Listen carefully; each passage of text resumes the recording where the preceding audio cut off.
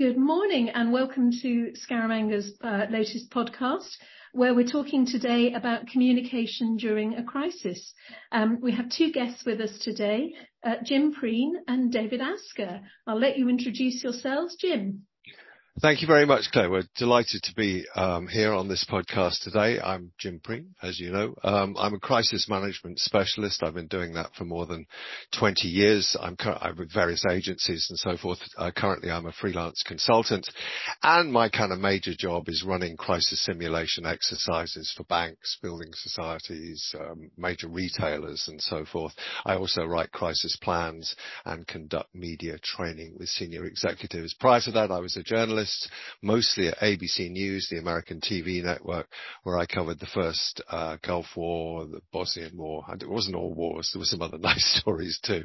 And I won 2 Emmys for my work while I was doing that. So that's me, former journalist, now really a crisis communication specialist, I suppose. Thank you very much and welcome, Jim. And David. Yes, hello, Claire. Good morning. And thank you for inviting me onto the podcast. I suppose, in a way, I'm your worst nightmare, because if you meet me, something's gone horribly wrong. I am an authorised High Court enforcement officer. They used to call us sheriffs. And for the last 40 years, I've been dealing with enforcing High Court writs, but of course that brings me into contact with protesters. And as we've seen over recent years, and particularly on the HS2 project, dealing with people who are disrupting business by locking themselves on or seeking to prevent people getting on site, etc., is quite a difficult undertaking. And particularly recently, the last year or so, I've had a lot of dealings with our friends from Just Stop Oil. So what I do, the service I provide, is somewhat prescient for matters of business continuity. Exactly.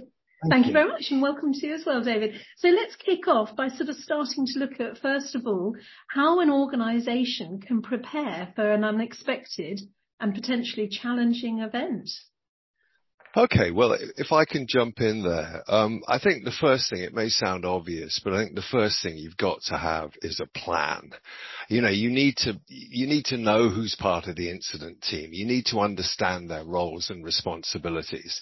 And the plan, I mean, you think of these big business continuity plans as these great dusty tomes, but actually these days quite a lot of plans are really quite short. Sometimes they're called playbooks. So you would have a playbook for a particular type of incident, you know, maybe for a terror incident or a cyber incident, something like that. And you just have the important information contained in those playbooks to help you through a crisis. And there's nothing sort of magical and extraordinary about it. They're really kind of like handrails, if you will. You know, it's a bit like, I always think of it's a bit like a pilot flying a plane. I assume a pilot knows how to fly a plane, but they constantly have checklists and so forth to look at to make, you know, to keep them on track. And I think that's very much what a crisis plan will be. And, you know, any plan, I think, is better than a blank canvas. But I'd also say that there's the old army thing about no plan survives first contact with the enemy. And plans may need to be updated and so forth during a crisis. But I think you need that plan there. And I mean, I can talk more about what should be contained in the plan. But David, I don't want to talk too much. David, over to you. What's your thoughts on this? Well, I would echo very much your sentiment. In fact, one of my major jobs, although it's quite often said of me that it's a case of jaw rather than war, effectively you need to plan for this. And playbook is a good description. Now, one of the jobs that I do for some of these national infrastructure sites, is literally put together a standard operating procedure is what to do if the great unwashed turn up and block access, or if you have strange things, even travellers arriving in a field next door can cause major business disruption. And it's little things like that, the way they come out, once the plan is written, the best way of testing it is to do putative tests. You basically say, okay, to 11 o'clock Monday morning, unbeknownst to everybody except the senior management, we're going to have an exercise as to what to do. And this really sort of tests one's responsiveness. Where we come in is, of course, what you do when you find, for example, quite a few businesses find that they're not in a controversial area. They're running an ordinary industry, but somebody nearby is running an infrastructure, which is somewhat controversial. Say they're an oil storage depot. Protesters turn up, block access, and suddenly they find their business is suffering. And it's what one can do about that. I mean, I think that's really interesting, David. I mean, as I mentioned earlier, I run a lot of tests and exercises as well. I'm quite surprised to hear you say that you don't tell senior management that you're going to run an exercise, because largely, almost exclusively, I would say that I do, simply because there's always the worry that the senior executives could be made to look a little foolish if they don't handle the situation well. And maybe it's just I've got my client's hat on, but I'm always a bit careful. Maybe it doesn't matter to you, I don't know, but I'm always a little worried about making my clients look foolish. So, but just before you come back, yeah, go on. I think I was guilty of a misdescription there. When I was saying at certain levels they don't know about it, it's much, much lower down than that. Senior management are aware of it. Oh, I'm sorry, I beg your pardon. I see. It mainly because when these, we call them tabletop exercises, and when they've been done in the past, what you sometimes find is, because everyone knows it's an exercise, it isn't taken too seriously. And so it depends on the business and the personalities involved, but quite frequently, only at a certain level will know actually it's an exercise, but for the purposes of the operation, lots of people think, oh crikey, this is real. That once it starts and once it's underway, people are very soon appraised of the fact actually this is a simulation. Yeah. But it does throw up some interesting things. Because when it's been done as a pure simulation, the atmosphere is very different, and you don't tease out those details, things that can make all the difference between something being resolved the same day or taking several days. Yeah, and I think the point to make here is what you're trying to achieve here is you are basically not testing people. Well, you are kind of testing people, but really you're testing your plan to see whether there are any gaps within the plan. And people might think, well, why do we need this? Why is this something? Why do we need this plan and so forth? And I think my answer to that is that if you have a crisis or if you have a serious incident, you're going to be under incredible scrutiny from all your stakeholders. You know, the regulators, the suppliers, maybe the emergency services. You know, if a crisis is big enough, the media may be interested and see if there's a story in it for them. And also there's all the internal audiences as well. There's going to be scrutiny from staff and families and so forth. And they're all asking the same question. What does this mean for me? What does this mean for me? And what they're all looking for basically is strong leadership and reassurance that there is a plan in place. There's something in place that is going to provide an effective response to whatever the crisis might be. And the key to all of that, of course, is a bit hackneyed, I know, but it is communication. And one of the first things that collapses whenever we do a test, and often when we hit the ground running when there's been an incident, communication always wobbles. It may not collapse, but it always wobbles, because it is human nature, I think. People tend to, if something happens that's unexpected, no matter how often you've planned for it, people do tend to internalise it, even people in positions of leadership. And one of the reasons for doing these tabletop exercises, and sometimes one of the things that's worked quite well in the past, is rather than a formal tabletop exercise, we've quite often done an operational demonstration. Because, for example, if you're dealing with an interruption to your business that involves third parties from outside, involves people rather than events, people are probably the hardest thing to deal with. And of course, when I refer to people, quite often in my case, my experience of this is people that shouldn't be there, protesters, squatters, what have you. What will happen is the personalities involved in this will come to the fore, and it can be a block to communication. So certainly when doing these tabletop exercises, you start to realise where the key bits of communication are, and they're not often high up in the chain. The real key ones are what's happening on the ground. I do quite a lot of work for some sporting events, etc. You can imagine there, the first intimation that something's going wrong or something has happened is going to be somebody literally, probably at a fairly low level, gate guard, security guard, member of staff on the ground. It's getting that information to where it needs to go to make things happen in the proper order. And there's there's the nub of the whole thing. It's communication. That's excellent, David. Let me just give you one example of this. Because somebody once said to me that the first rule of crisis communications for a company is to keep in touch with the public mood. Don't do or say stuff that's really going to irritate people. And I think, you have to remember, and I guess this is with my sort of journalist hat on, that words are freighted with meaning. And let me just give you one example of this. I don't want to talk in too much sort of grey areas. Let's hone in on something specific. There was an incident couple of years ago with United Airlines where, I don't know, you may have been in this situation where they overfill a flight, they need to get more people on, and you're offered, it happened to me once, you're offered a free flight if you take the next flight, or you're offered a bit of money and so forth.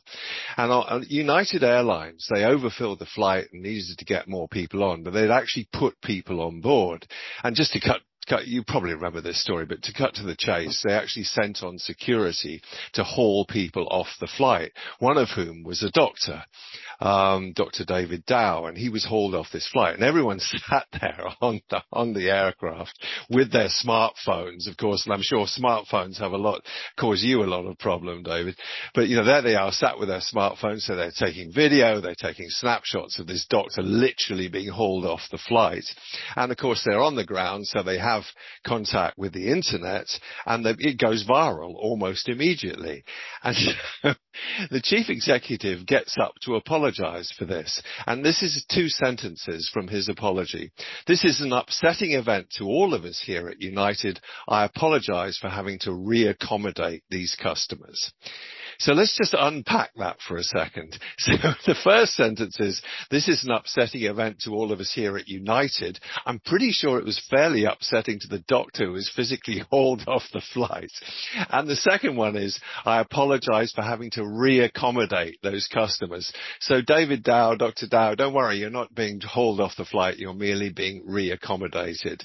I mean, I just can't imagine a worse response. So ultimately, I assume the crisis comms team got hold of it, and then he issued another apology, which we have committed to our customers and our employees that we're going to fix what's broken so this never happens again, which is what they should have said, or something like it, right away. But so I think, people remember the first statement, not the second. Well, that could be true, Claire. That's a good point as well. Yeah. The point you made there on the use of cameras.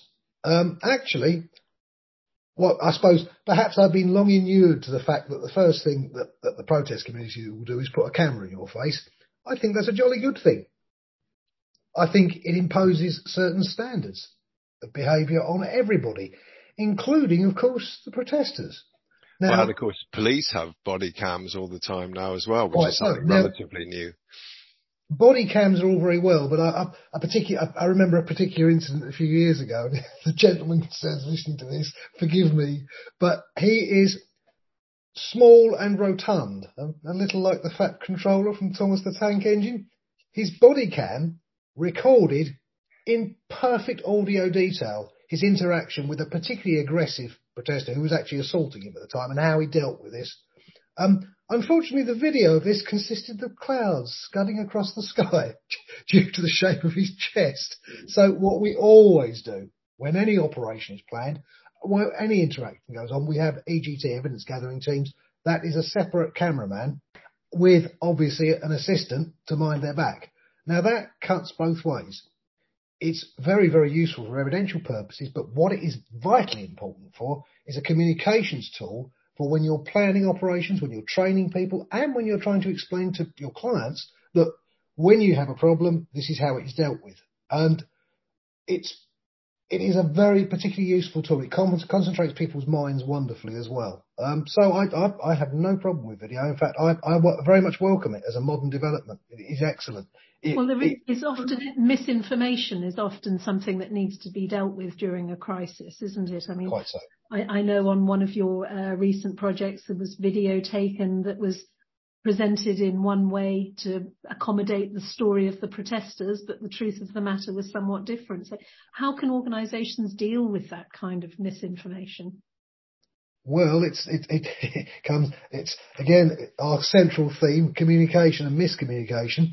Quite simply, when it comes to Now, obviously, the enforcement officer is acting generally for a client in the action, and it's not for us to go publishing things on YouTube. That's not something we do. EGT, evidence gathering team, but the video evidence is there and available. So as far as it goes, the client is at liberty to use that in their media communication. And again, the United Airlines thing demonstrated: don't rush to communicate. Get your crisis management team to deal with it. Yeah, they are trained to do this. And certainly when it comes to enforcement, now again, the communication issue is the contact between the press and the public and what's happening on the ground. Quite often there'll be enforcement officers there. Now they are all trained how to communicate properly with third parties, with the press. Generally, with a major operation, the client will have a proper media facing team in place, and it is the job of the enforcement officer, if asked, point them in that direction. You know, they're not there to give interviews. They don't give interviews, but they don't sit there and say no comment with a hand up. They simply say you need to get in contact with X, Y, or Z. And quite frequently they'll have a card to hand out, because people won't remember a phone number they're given or a web address. They'll simply have a pre-printed card saying, you know, this is who to contact for media information. Yeah, I think just picking up on a couple of things you said there, David, very interesting. I mean, I think from an organization that is caught in a crisis and there is misinformation, and God knows there's enough misinformation spread on social media, somehow they have to become a source of truth.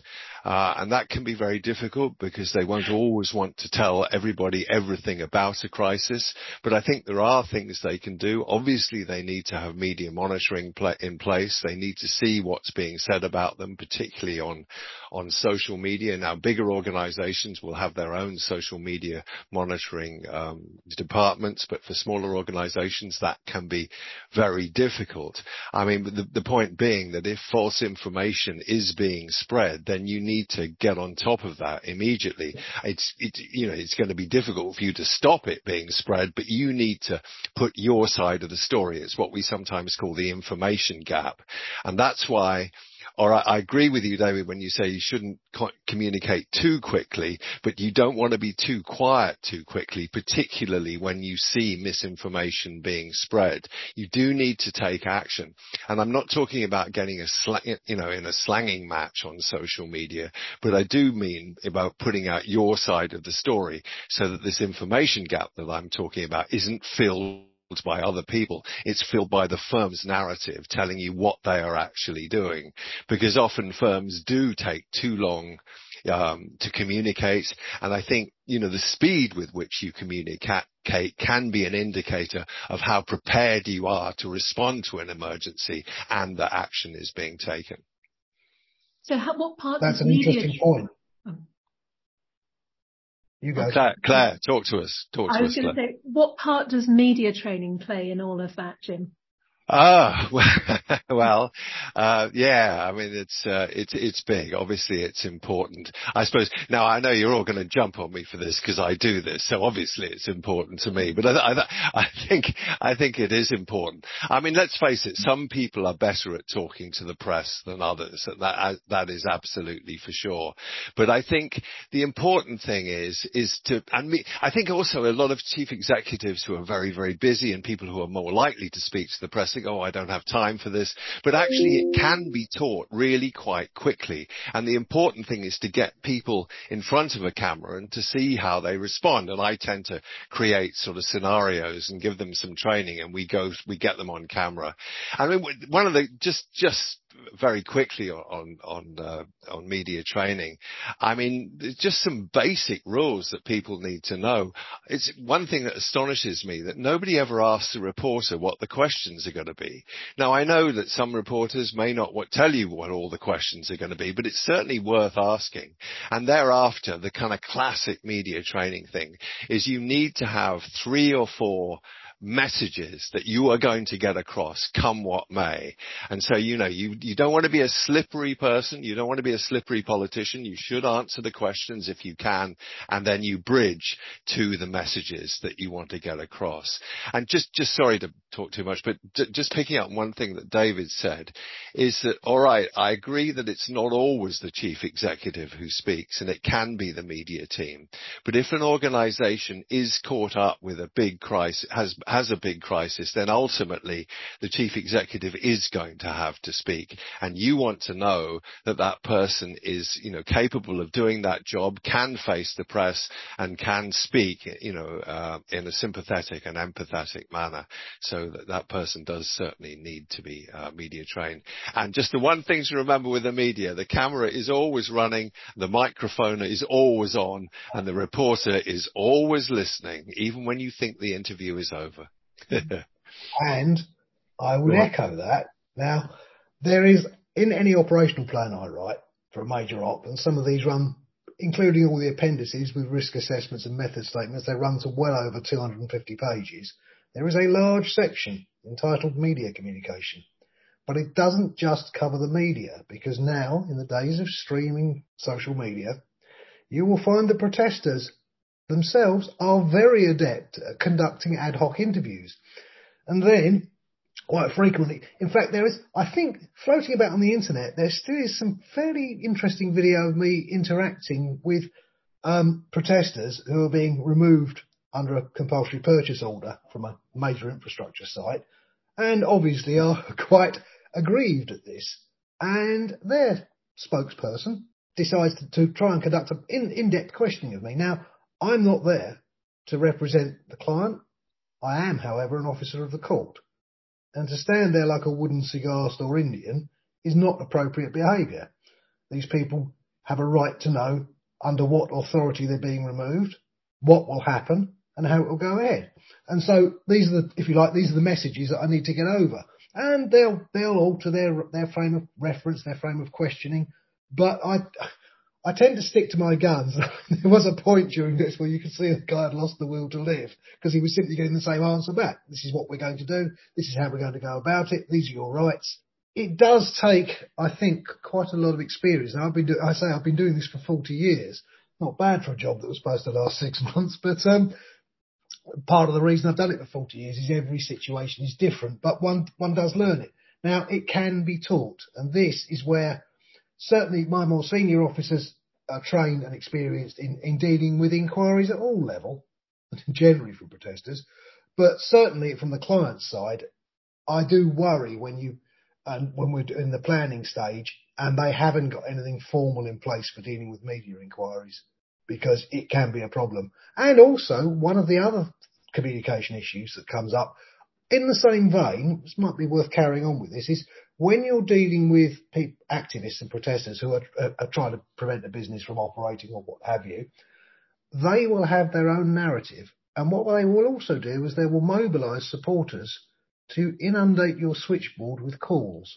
And they will also do things like contact the health and safety executive and say, there are people dying here. Well, it's all rubbish, but of course the HSE are under an obligation to investigate.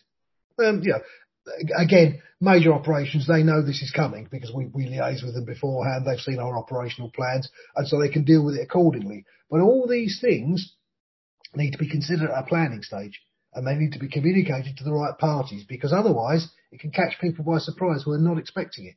And social media is obviously a tool used very extensively by all the protesters. We've certainly found that Twitter is a very favourite platform. Absolutely, Claire. Mobilising, yeah. I would absolutely endorse that. And I think the important thing is that part of your plan, part of your crisis plan, there must be a social media plan as well. We need to know who's monitoring social media.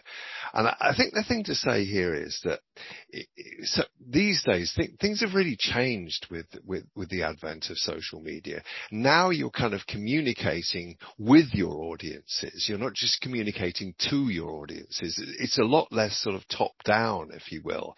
And I think, particularly for organizations that are caught up in a crisis, it's all about listening to your stakeholders and responding to them. Sometimes, individually, and I know that that's a big call for small companies, but, for large organizations who have a social media team, then that's doable. But for small firms, it can be tough. But I mean, just 3 very quick general rules for dealing with, on social media is don't get involved in a slanging match. You can't win that. Try and answer questions if you can, because if you answer one question, other people, especially if you use the right hashtags and so forth, other people will be looking at those answers, and that will be useful. And basically it's back to this misinformation thing. You need to correct factual errors or mistakes using social media. And sorry, just one final thing here. I think, social media, a social media pylon is a horrible thing, and social media is full of negativity and all kinds of horrors. But it is a good way for an organization to reach its most important stakeholders straight away. So just, you can just put out some message that you're aware that there's a crisis underway and you have a plan in place, and then you may direct people to your website or whatever it might be. But it's a good way to communicate directly with your most important audiences. I imagine also communicating with all your employees during a crisis is an important thing as well. Yeah, just very quickly on that before David comes in.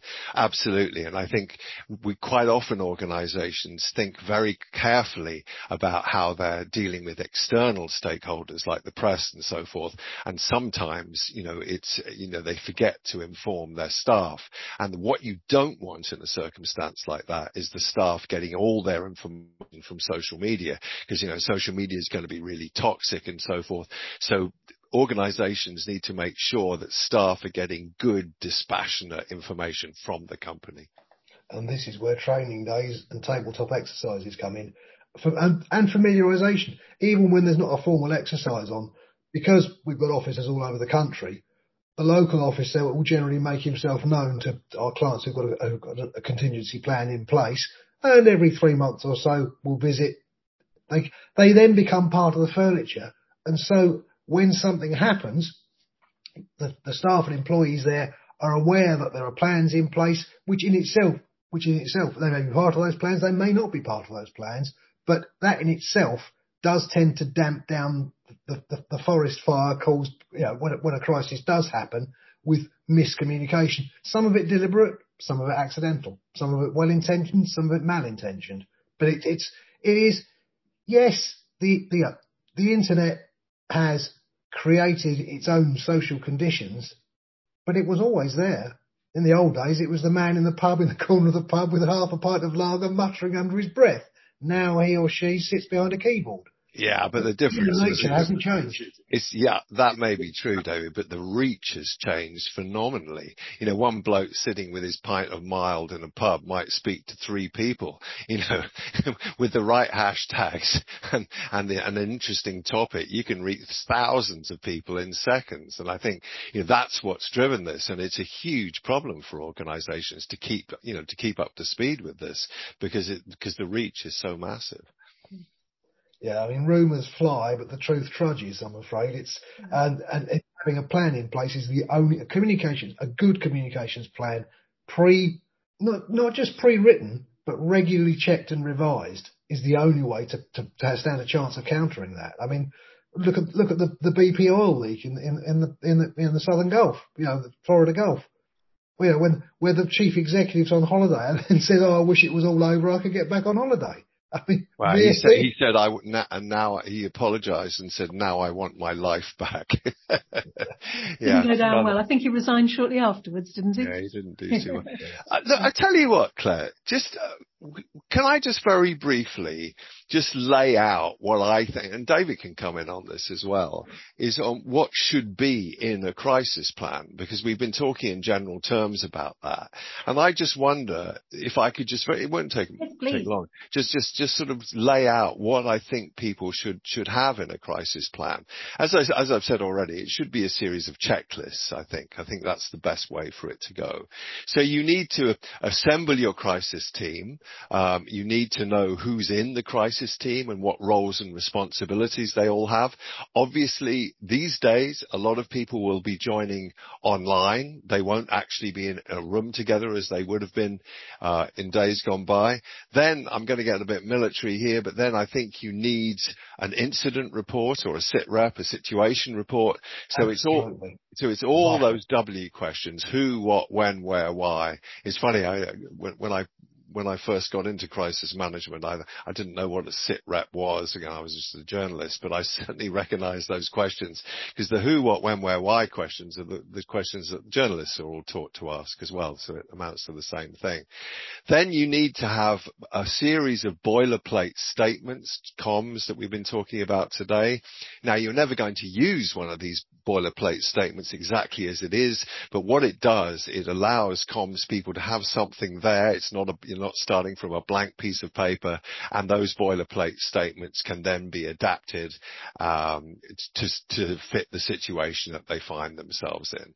Then you need to identify the key audiences that you're going to be communicating with during the crisis, and then you need to develop, Q&As, lines to take, press releases, and so forth.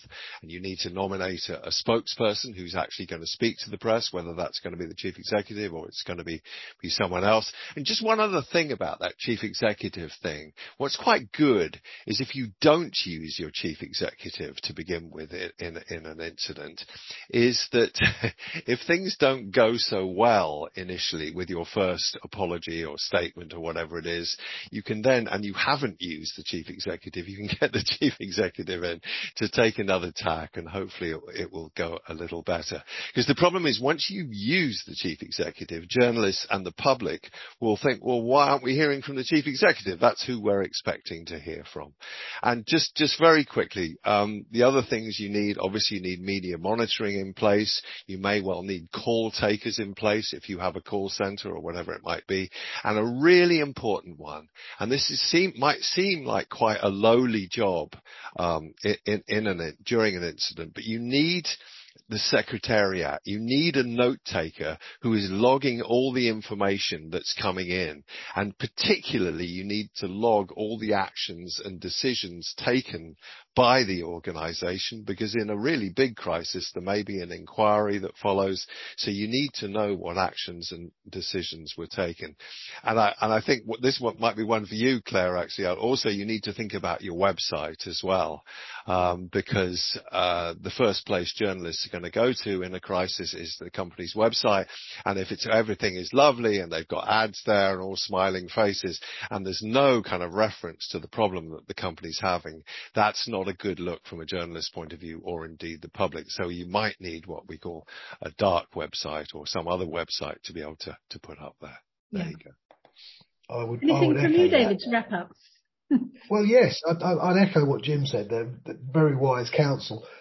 Where my operational plans, obviously they're more concerned with the doing, but they always are prefaced with an executive overview, which really should form major material for the media team, so they can actually speak with some authority as to what steps are being taken to deal with the crisis, what is going on the ground. But the point about event logging is absolutely vital. Obviously, in my job as an officer of the court, everything we do is logged in detail because it may be used in evidence in future. But where it is really useful, and it comes back to tabletop exercises, at the end of the operation, I prepare a synopsis report. This is what we did, this is what happened, and from that, following, you've dealt with the crisis, it's all over. It's not all over. The most important thing to do is a lessons learned, because that will save it ever happening again in the future if it works really well. But at the very least, it'll mean that you're able to deal with it much more efficiently in future. And the key to the whole thing is communications, right down from the enforcement officers on the ground dealing with the source of the crisis, or the emergency services dealing with the source of the crisis, right the way through to the chief executive. If the communication isn't there, at the very best, it won't work as well. At the very worst, it will be an absolute unmitigated disaster. Some of the stuff we see on TV every day, you look at it and you think, oh dear, why did you not? But of course, communication is the only way you're going to do that. We all have great ideas, but if they stay in here, in our head, they don't work. Okay, thank you. Brilliant. Thank you both very much for giving up your time to join us on today's podcast. And thank you. And till next time. Thanks very much, Claire. It's been a pleasure. Thank you. Thank you, Jim. Thank you, Claire. Thank you, Jim. Thank you, David. Goodbye.